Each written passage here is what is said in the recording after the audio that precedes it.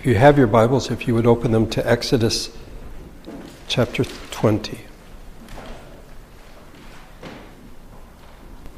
Our text today is Exodus chapter 20, verse number 14. You shall not commit adultery. We've been studying the Ten Commandments, and last Sunday we looked at the sixth commandment, you shall not murder. It's a commandment that is short, terse, to the point. It is simple. In Hebrew, it is two words.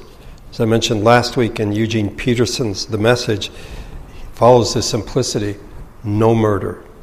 Okay. Someone told me after listening to the sermon, I didn't learn anything new in listening to your sermon. I thought about that for a bit and came up with two responses to myself, not to the person. And the first is that the purpose of preaching, at least my preaching, is not necessarily to present new material. It's the title of a book that I have on preaching. It says, Preaching as Reminding, Stirring Memory in an Age of Forgetfulness. It is tempting to me to try to be innovative and to come up with new stuff, but the reality is that is not the purpose of preaching. Rather, it is to remind us, to open our eyes to what we know with new understanding, to remind us of what we may have easily forgotten. Peter in his second epistle said, so I will always remind you of these things, even though you know them and are firmly established in the truth you now have. In the epistle of Jude, though you already know all this, I want to remind you that the Lord delivered his people out of Egypt, but later destroyed those who did not believe. So, you may not learn anything new today, but I hope you will be reminded. The second response is, I actually found that I did learn something from the sermon last Sunday, while this other person may not have, and that is, when coming to the Ten Commandments, there are several commandments where I feel like I'm safe.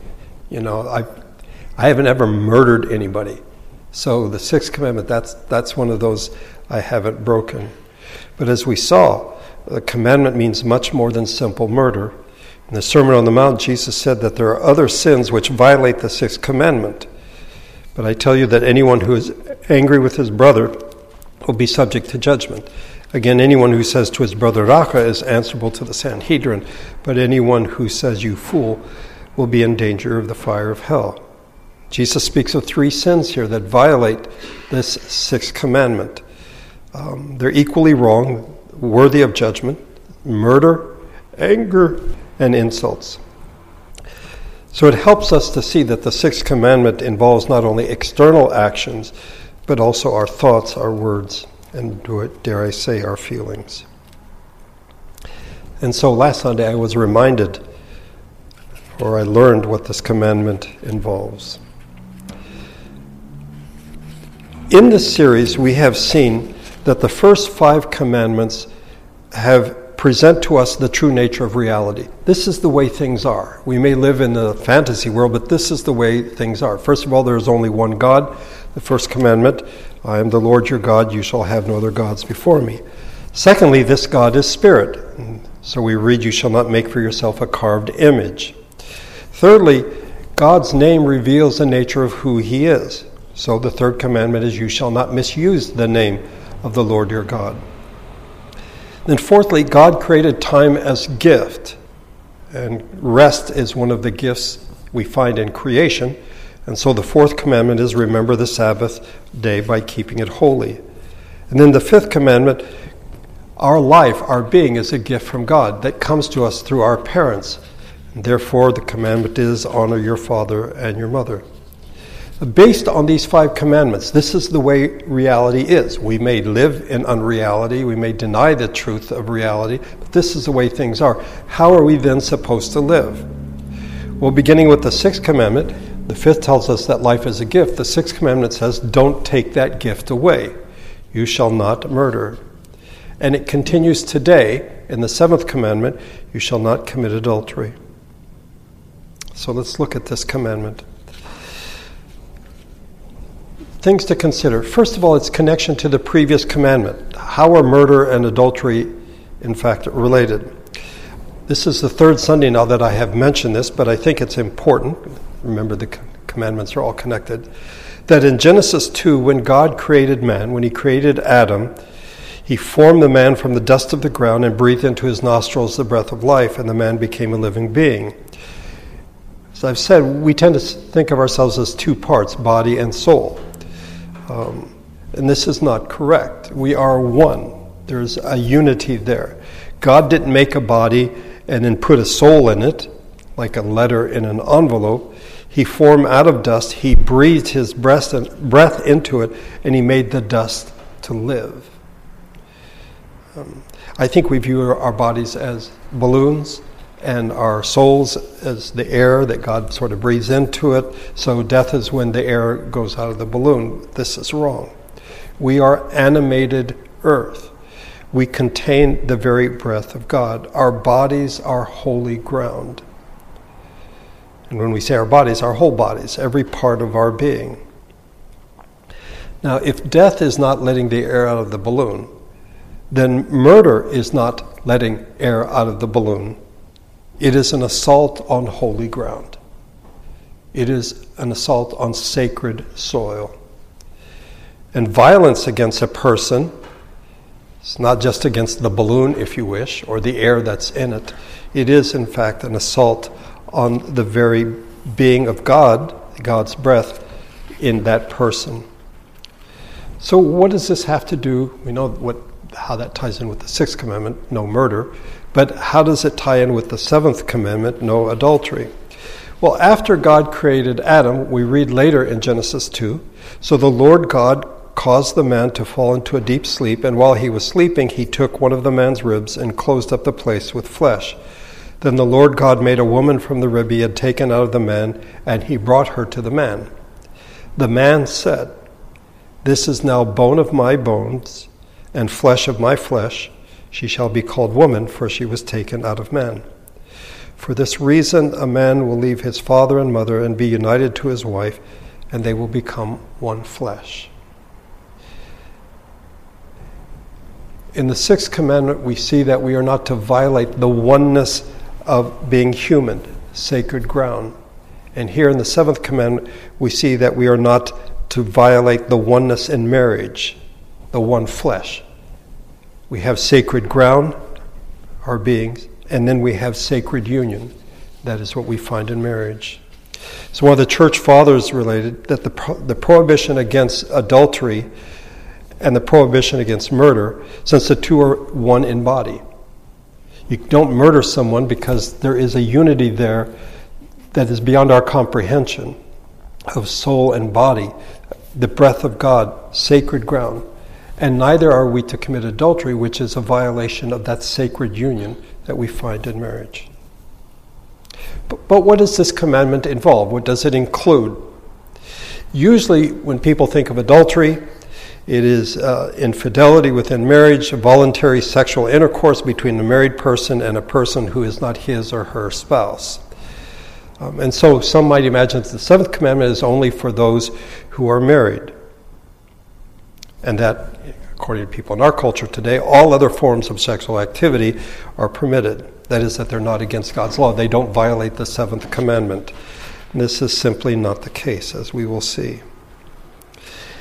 One writer put it wonderfully, what once was thought to be for the married has now become wonderfully egalitarian. It doesn't matter if you're married or not, the seventh commandment applies to you. The church has held that this commandment does not apply only to marital infidelity, but all forms of unchastity and fornication. Christians are called to be chaste. Chastity is to mark us as God's people, whether we are married or not. Therefore, the seventh commandment applies to all. What we find in the seventh commandment is a prohibition against all sexual activity outside of marriage, which would thus include fornication, homosexuality, and other things as well. But the question might come up, why is this even in the Ten Commandments? I think it was Martin Luther who asked that question. He gave a good answer. But The other things we get, murder, okay, and then, that you're not to take God's name in vain, not misuse it, all that. But why do we have a commandment about sex in the Ten Commandments, the foundation of God's law? Well, I think we need to begin by recognizing that God really honors and glorifies marriage. Go back to creation. Don't you find it significant that the first institution that God created for humanity was in fact marriage? Man and woman are different. They are made one in marriage. They are made for each other and not for lewdness or unchastity, but to be one in sacred union. So then the question again comes up, why all this fuss about the body and what we do with our bodies? And some would argue that the body, that particularly this commandment, but the Bible seems to make a big fuss about our bodies. Why all this bother? Well, we went through 1 Corinthians some years ago, and I want to review this a bit, because in 1 Corinthians 6, Paul is dealing, actually throughout the book, he's dealing with the same problem with the Corinthians. They're like, hey, it's a body, one day we're going to die, food for the worms, so it doesn't matter what we do. Listen, if you would, as I read this. This is 1 Corinthians 6, beginning of verse 12. Everything is permissible for me, but not everything is beneficial. Everything is permissible for me, but I will not be mastered by anything. Food for the stomach, and the stomach for food. But the Lord, or God, will destroy them both. The body is not meant for sexual immorality, but for the Lord, and the Lord for the body. By his power God raised the Lord from the dead, and he will raise us also. Do you not know that your bodies are members of Christ himself? Shall I then take members of Christ and unite them with a prostitute? Never. Do you not know that he who unites himself with a prostitute is one with her in body? For it is said, the two will become one flesh. But he who unites himself with the Lord is one with him in spirit. If you get a chance to look at this later, in the NIV they have provided quotation marks. Everything is permissible for me is in quotation marks, because this is what the Corinthians had written to Paul, and Paul is now writing back to them. The first premise, which is false, is that, hey, I can do anything I want. I have been saved from sin. I'm on my way to heaven. I'm a child of God. I can do whatever I want. And Paul says, yes, we do have freedom. We do have freedom. But in fact, we should not be enslaved by that freedom. That seems like that doesn't make sense. If you're free, how can you be enslaved? Well, in your freedom, you might say, well, I can do whatever I want, but you find yourself being enslaved by that activity as you do it over and over again. He says, not everything is beneficial. And then he goes on to say, I will not be mastered by anything. I am free, but I will not be enslaved. So Paul says, I should not do something just because I can, and I should ask, is it beneficial? Is it something that might become my master? And if I ask these questions, then I am acknowledging that, in fact, not everything is permissible. So, the second false premise is that food for the body and the body for food, in other words, it's all material stuff, and one day it's going to be dust. God will destroy them both through death, and so it really doesn't matter what we do. Paul is interesting in how he writes, because he doesn't come out and disagree with them directly, okay? But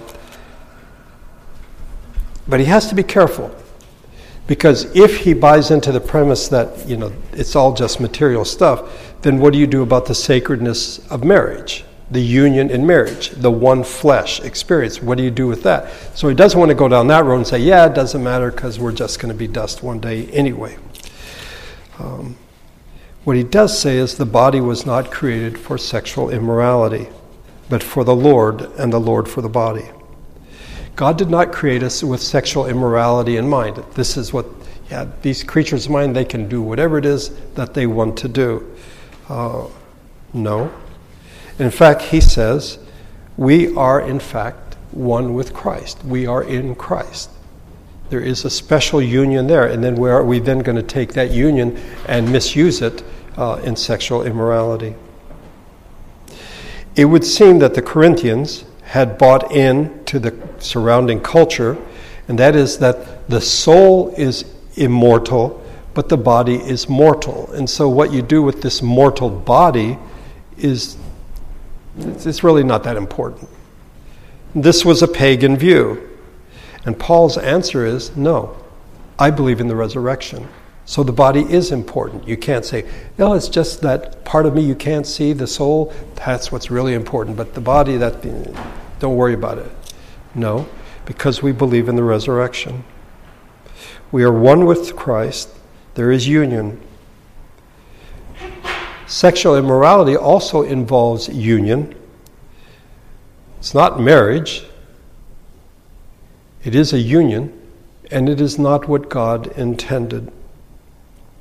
See, by the way, Paul is not saying that sexual union equals marriage. That if you have a man and a woman somewhere and they sleep together, they're married. That's not the case. Because, in fact, we know from the story of Jesus and the Samaritan woman, bring me your husband. She says, I'm not married. And she goes, he's right. You've been married 5 times, and the man you're with now is not your husband. So she's had 5 husbands, but now she's living with a man. It's not her husband. So living with him doesn't make them married. Okay? There's sexual union, but there is no marriage in that particular case. And Paul is not saying if you're married, that's incompatible with union with Christ. Well, if I'm in union with my wife, a woman with her husband, then how can they be in union with Christ? No, that's not the way it is. But the question that comes up, at least in going through 1 Corinthians, why doesn't Paul just simply bring out the 7th commandment and say, you shall not commit adultery? Why didn't he do that? Because they had a false view of the body, of what it meant to be a human being. They failed to understand that the body is in fact important, and the body is joined to Christ in resurrection. Someone who is united with the Lord is one with him in spirit. The 5th thing to consider is that marriage is a reflection of Christ's relationship to the church. Paul deals with this in Ephesians chapter 5. And again, let me read to you an extended portion, beginning of verse 21. Submit to one another out of reverence for Christ. Wives, submit to your husbands as to the Lord, for the husband is the head of the wife as Christ is the head of the church, his body, of which he is the Savior. You'll notice there that the church is his bride, but also his body, because there's this union with Christ. Okay. Now, as the church submits to Christ, so also wives should submit to their husbands in everything. Husbands, love your wives just as Christ loved the church and gave himself up for her, to make her holy, cleansing her by the washing with water through the word, to present her to himself as a radiant church, without stain or wrinkle or any other blemish, but holy and blameless. In the same way, husbands ought to love their wives as their own bodies. He who loves his wife loves himself. After all, no one ever hated his own body, but he feeds and cares for it, just as Christ does his church. For we are members of his body. There is the union again. For this reason, a man will leave his father and mother and be united to his wife, and the two will become one flesh. He's quoting Genesis 2 here.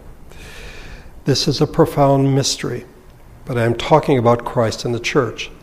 However, each one of you must also love his wife as he loves himself, and the wife must respect her husband. See, Paul tells the husbands that they are to love their wives as Christ loved the church. And this idea of Christ as God and the church as his bride, this is a theme that we find throughout the Old Testament, the idea of God's relationship to his people being the pattern for marriage. In Isaiah 54, for your maker is your husband. Just there it is. The Lord Almighty is his name. The Holy One of Israel is your Redeemer. He is called the God of all the earth. The Lord will call you back as if you were a wife deserted and distressed in spirit, a wife who married young, only to be rejected, says your God. And then in Jeremiah 31, the time is coming, declares the Lord, when I will make a new covenant with the house of Israel and with the house of Judah. It will not be like the covenant I made with your forefathers when I took them by the hand to lead them out of Egypt, because they broke my covenant, though I was a husband to them, declares the Lord. Israel worshiped false gods, and God calls this adultery. It's also idolatry, but it's adultery, because he was as a husband to them, they were as his bride, and yet the bride went off to sleep with other men, with other gods. Okay. The idea is expanded in the New Testament in the person of Jesus. He is God in the flesh. In Mark chapter 2, now John's disciples and the Pharisees were fasting. Some people came and asked Jesus, how is it that John's disciples and the disciples of the Pharisees are fasting, but yours are not? Jesus answered, how can the guests of the bridegroom fast while he is with them? They cannot, as long as they have him with them. But the time will come when the bridegroom will be taken from them. On that day they will fast. Jesus identifies himself as the bridegroom. The book of Revelation views the church as the bride. We find this throughout the New Testament. Here in Paul's writing to the Ephesians, he focuses on the bridegroom's love for his bride. This is what the husbands are to imitate.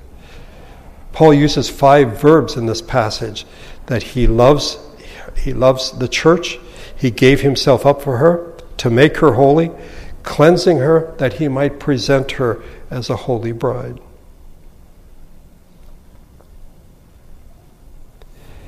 And that's why he gave himself up for us, because he loved us.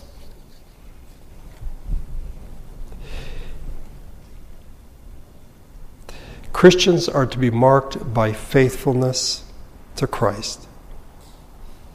You don't have to be married to show this faithfulness. Whether married or single, we are to be faithful to Christ.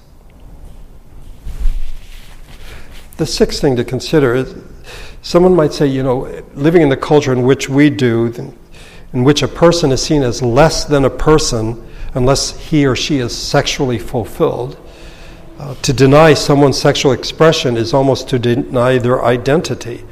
It's to take away their humanity. And so now in our culture, people are identified by sex. That is to say, are you straight? Are you gay? Are you bi? Are you trans? You have all these various things, which is really an attempt to look at sexuality as independent of anything else, that it has significance apart from anything else. Sex has been exalted as the most interesting, most determinative aspect of what it means to be human.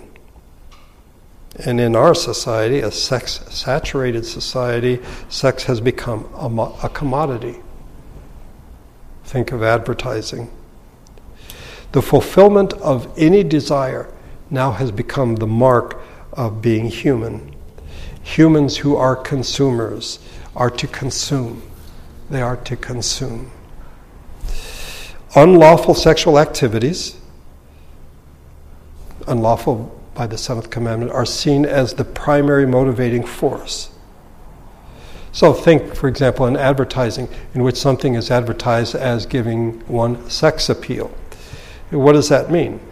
The ability to create sexual appeal causes one to be desired by others. That is to say, that others will want to enter into a sexual relationship with you because of this appeal that you have. What you want to do is to be able to have the ability to create people to lust after you.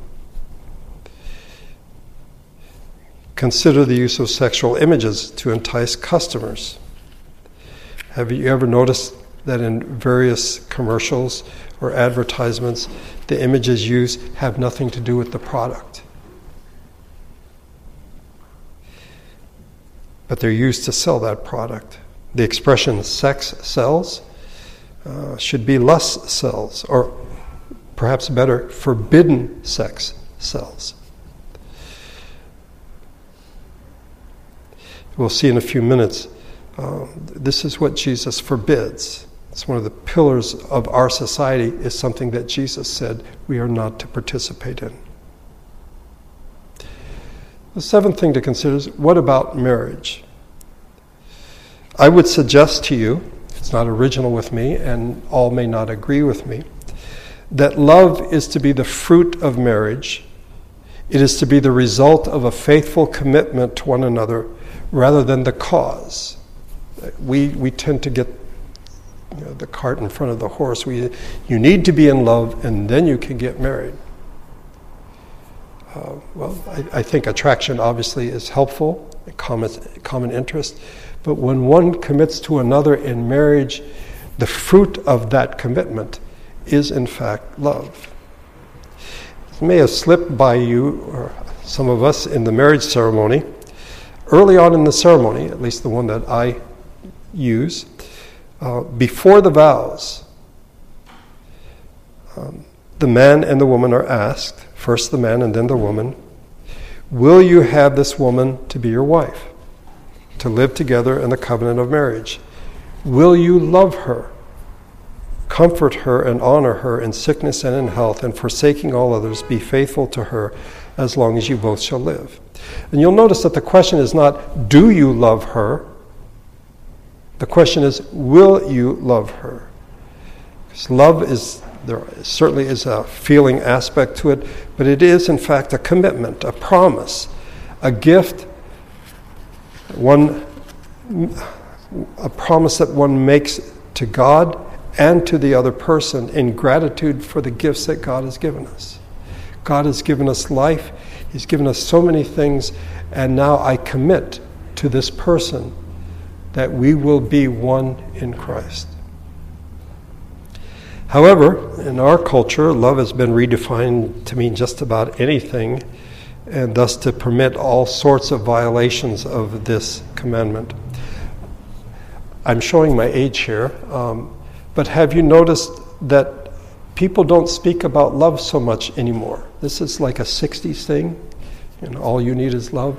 And now with all the various apps, you can engage in sexual activity, and people don't even refer to it as making love anymore. It's just sex.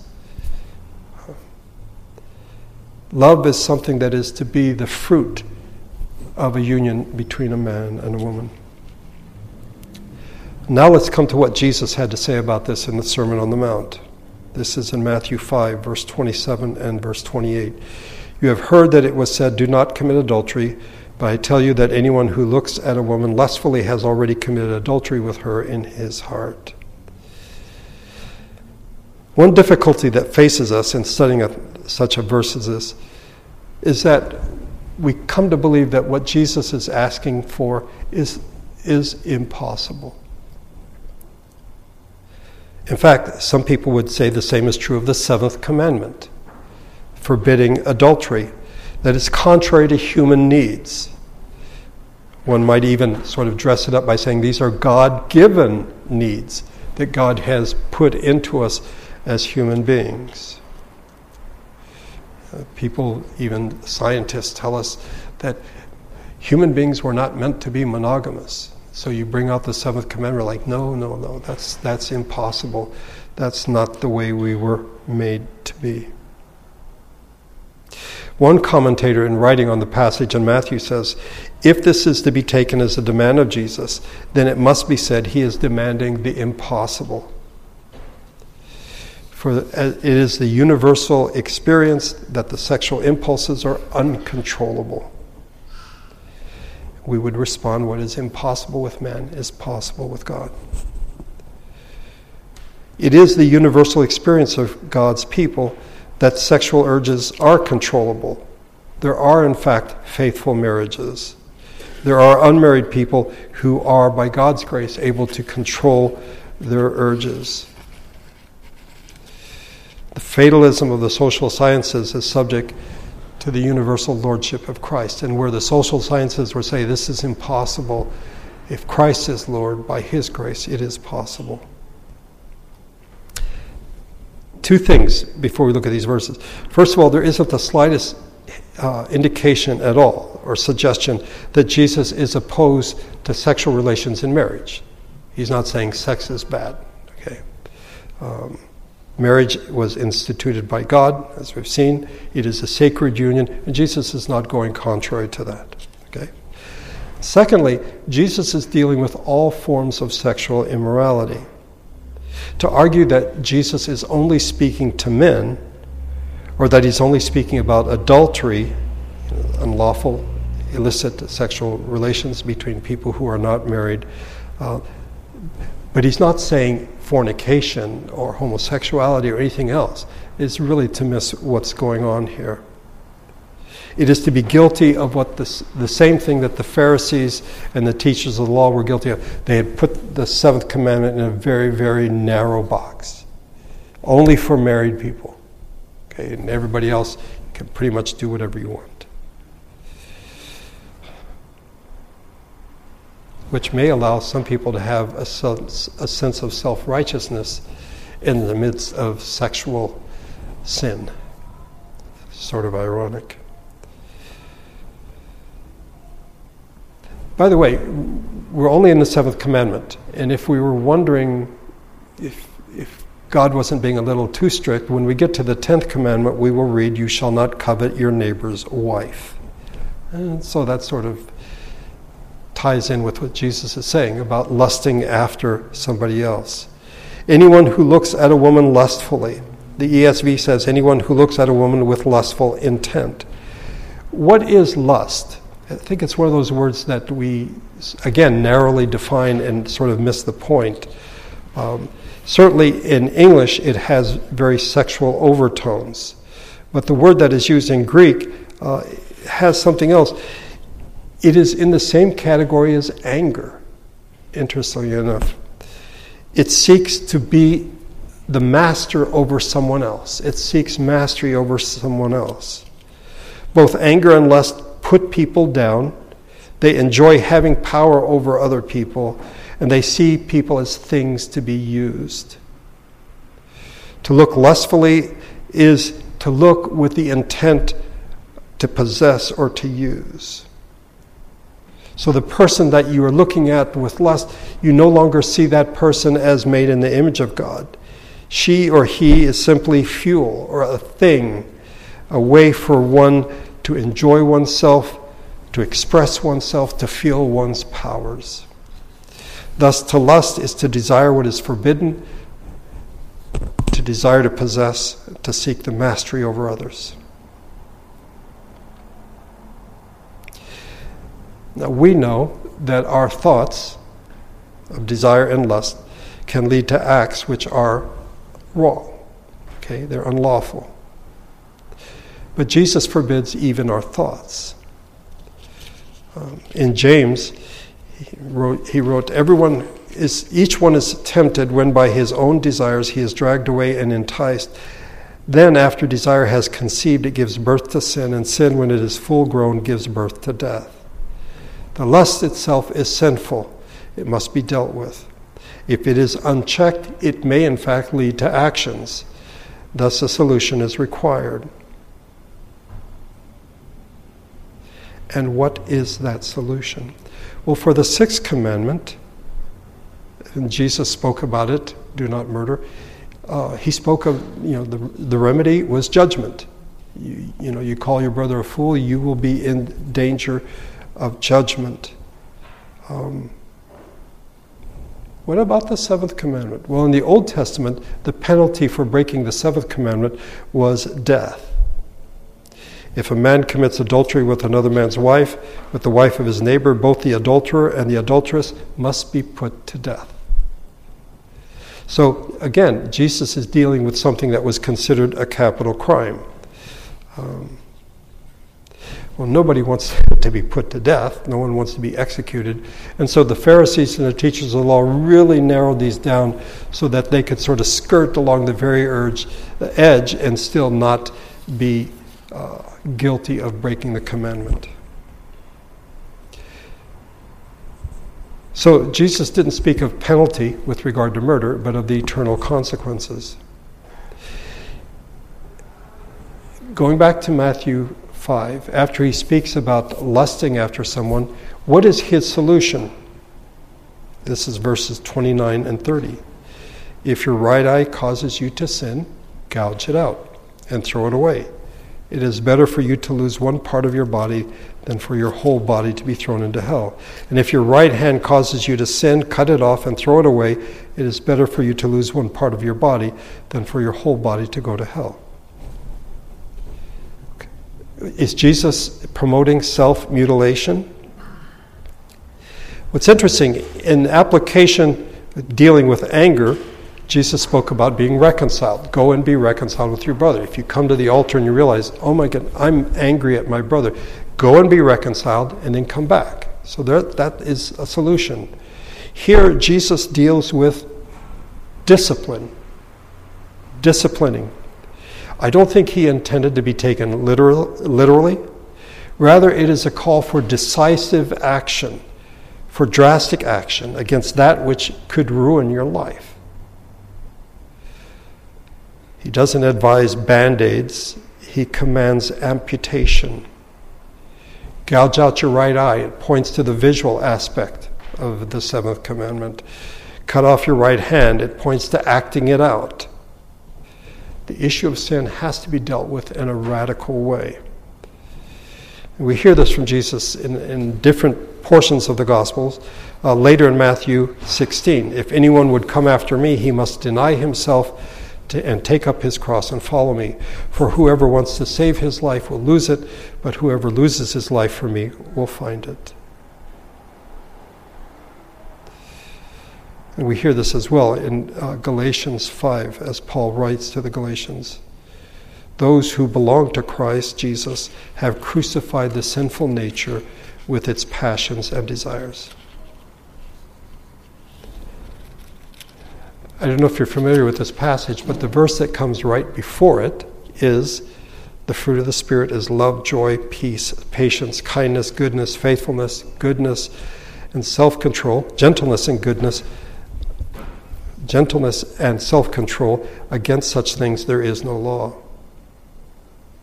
Somehow we might imagine that we can have the fruit of the Spirit on our own, but we can't imagine that radical path of gouging out the eye, cutting off your right hand, shutting down the visual and the action part that would violate the seventh commandment. Don't fuel your sinful thoughts. Don't look. Those who by the grace of God have learned self-control have learned it both in flesh as well as in the imagination. I would say in most cases it's not a question of toughening up. I'm going to really fortify myself against this, but rather staying away. Paul told Timothy, flee youthful lust. It's like, don't stand there and say, I can take this, I'm not going to lust. We should be more like Joseph, who when Potiphar's wife tried to seduce him, ran out of the room. We are to pursue righteousness, faith, love, and peace. It's never enough for us to say, stop doing that. Don't do that. We must put something in its place. Do this or pursue this. Later on in 1 Timothy, for the love of money is the root of all kinds of evil. Some people, eager for money, have wandered from the flesh, have pierced themselves with many griefs. Paul's solution, but you, man of God, flee from all this and pursue righteousness, godliness, faith, love, endurance, and gentleness. It's not a matter of self-control primarily. It's the grace of God in our lives, and it may in fact involve running away, turning away, closing our eyes, or staying away. That seems rather radical. Would you rather gouge out your eye or cut off your hand? We are called to radical action. So, here at the end,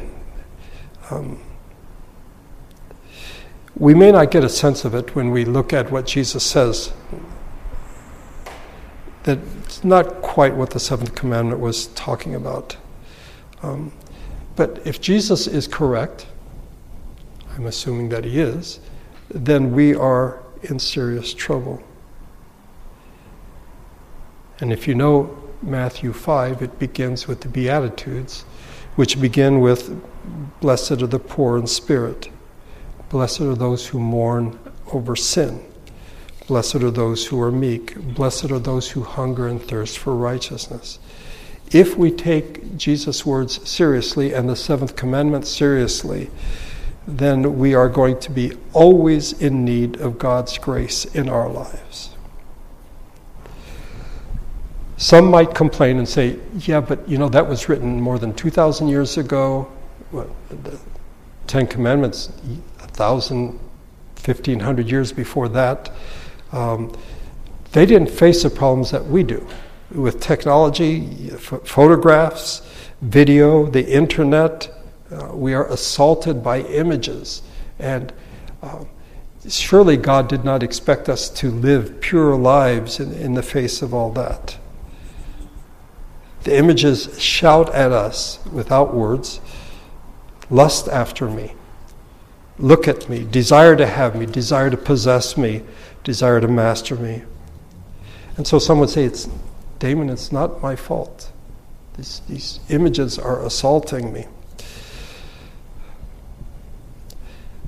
By the way, that's what a lot of people would have said about what Jesus said, if a man lusts after a woman. If a woman dresses provocatively, then it's not the man's fault if in fact he looks at her and lusts after her. It may be, in fact, that some women may dress in a provocative way. That does not absolve the man of his responsibility with regard to lust.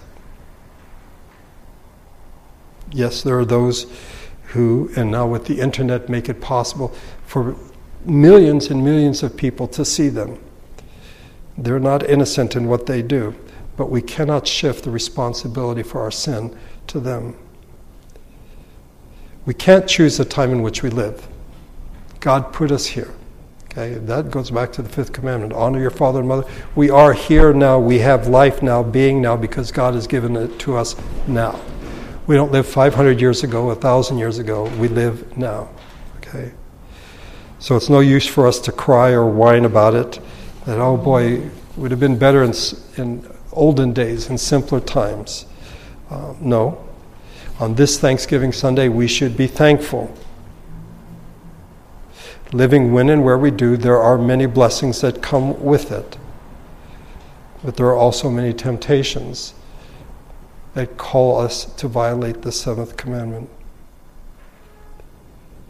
One of the blessings of living when we do is that it should drive us more than any other generation with real urgency and a real sense of need of God's grace every moment of every day.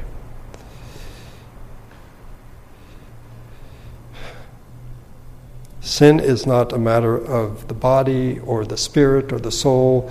It's the whole part of us. It shows us how corrupt we are, how weak, how poor we are, and how in desperate need of grace we are. And it tells us how much we ought to pray for one another. A radical problem demands a radical solution. But let's face it, we live in a society which does not see sex outside of marriage as a problem.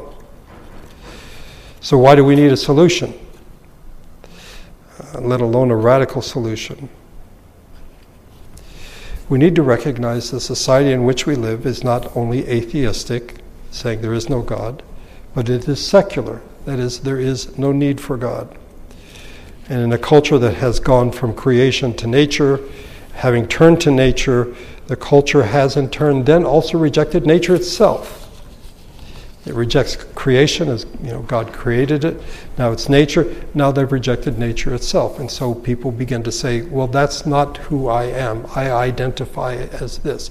That the body I have actually means nothing. I am who I think that I am.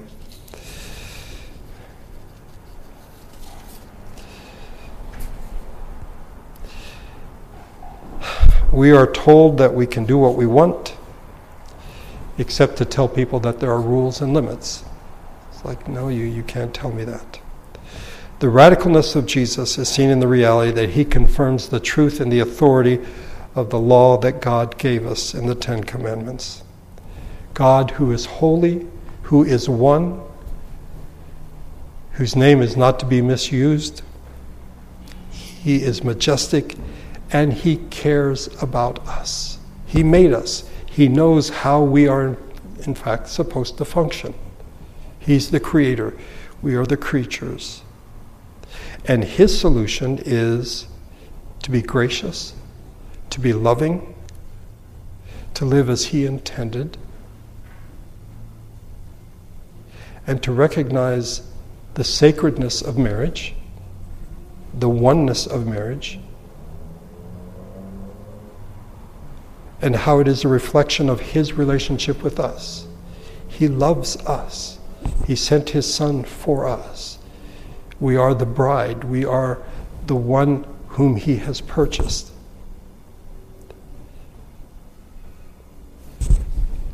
In preparing the sermon, I think the thought occurred to me more than once, do we really believe the Bible to be the Word of God? Because there are parts of the Bible where we're like, yes, amen, I get that. That's the good stuff. But then we come across certain things, we're like, yeah, that's old-fashioned. That's not realistic for the 21st century. But we are sacred ground. God made us. He breathed into us. And in marriage, there is a sacred oneness, as there is a sacred oneness as a human being. And God says, no murder. Don't take that gift away. No adultery. Don't break the oneness that is found in marriage. Let's pray together.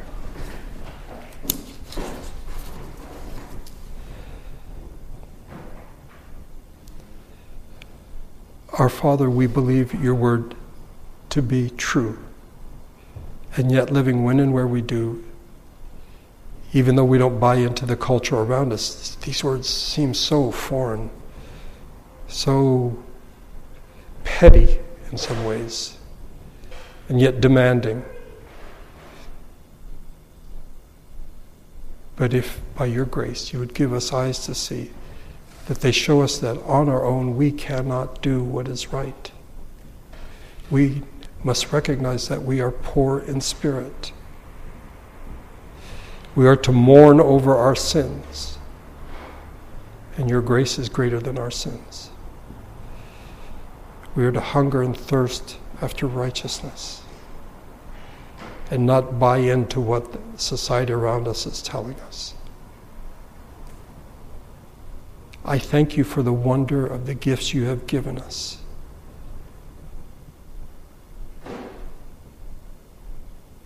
That we are, in fact, sacred ground.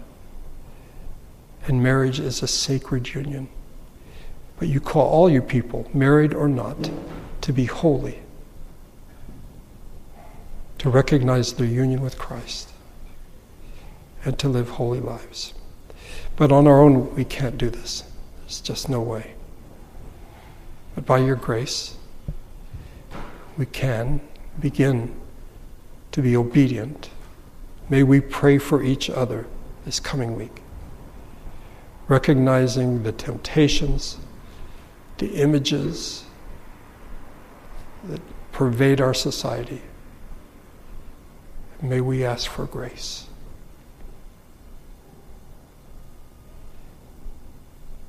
I thank you for bringing us together on this Thanksgiving Sunday. Above all, we thank you for your Son, the Lord Jesus, who is proof of your love. May your Spirit and grace go with us as we leave this place. I pray in Jesus' name.